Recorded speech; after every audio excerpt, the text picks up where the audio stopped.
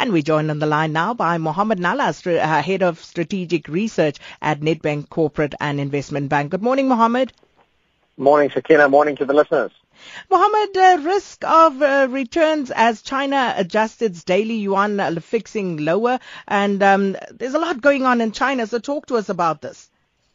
Sure. I mean, Sakina, yesterday, thankfully, we had a very nice session in the U.S. We had nice, strong risk appetite come through. We had the S&P closing at a high again, not an all-time high, but certainly a high that we haven't seen in quite some time. So green across the board. And then this morning, we returned to markets, and it seems as though risk-off has returned. We've got Asian markets mostly in the red, as you've indicated in your intro. And a lot of this is related to uncertainty around China.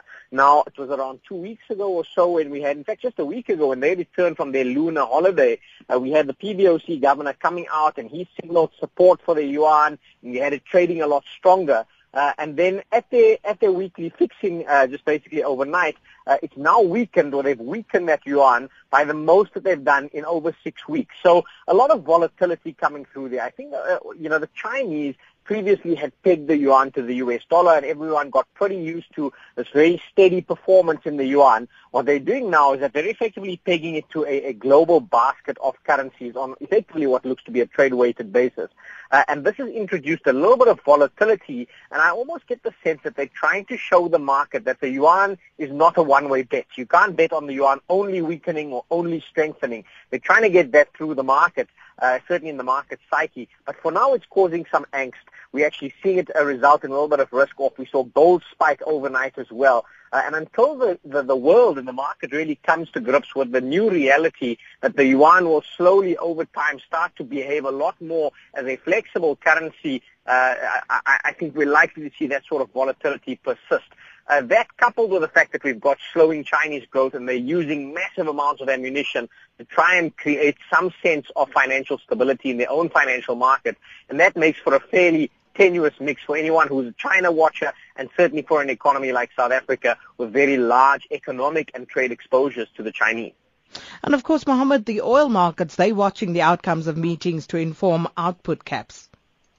Yeah, so, this has kind of been in the news, and I heard it on your show last week as well, as the Russians and the Saudis came together and they said, we're going to look at capping production at record levels, but there's nothing set in stone just yet, and that's why it's still relevant today, is we've got some meetings in the U.S., we've got Ali Naimi, who's the Saudi oil minister, he's going to be speaking, if not today, certainly during the latter part of this week, and the world is looking for some clarity on this. The Russians came out earlier and they were saying, we will have clarity by the 1st of March in terms of what these production caps really mean.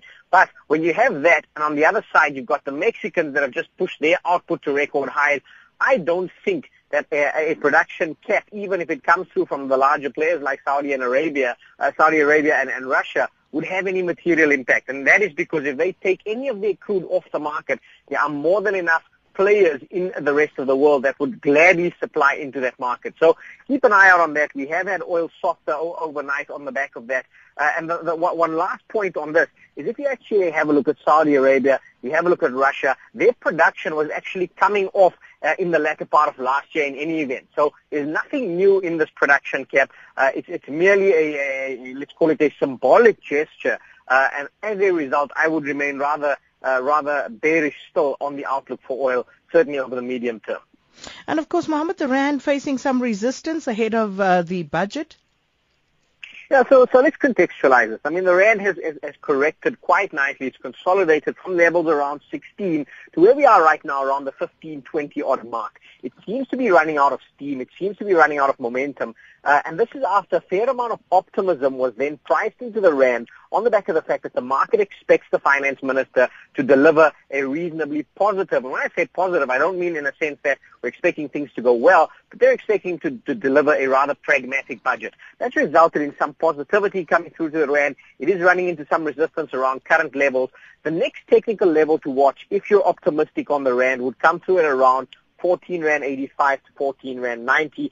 I don't get the sense that we have what it takes to actually break substantively below that. But if the budget does disappoint, that really will be your litmus test in terms of whether we actually can even get to those levels or if resistance at current levels holds. Lots of event risk. I mentioned to you, we've got a breakfast just post the budget on Thursday. I will tweet out the Twitter handle of that breakfast, and we will be live tweeting from that breakfast. So it will be something nice for the listeners that can't join us to maybe just follow developments on that once we push that out.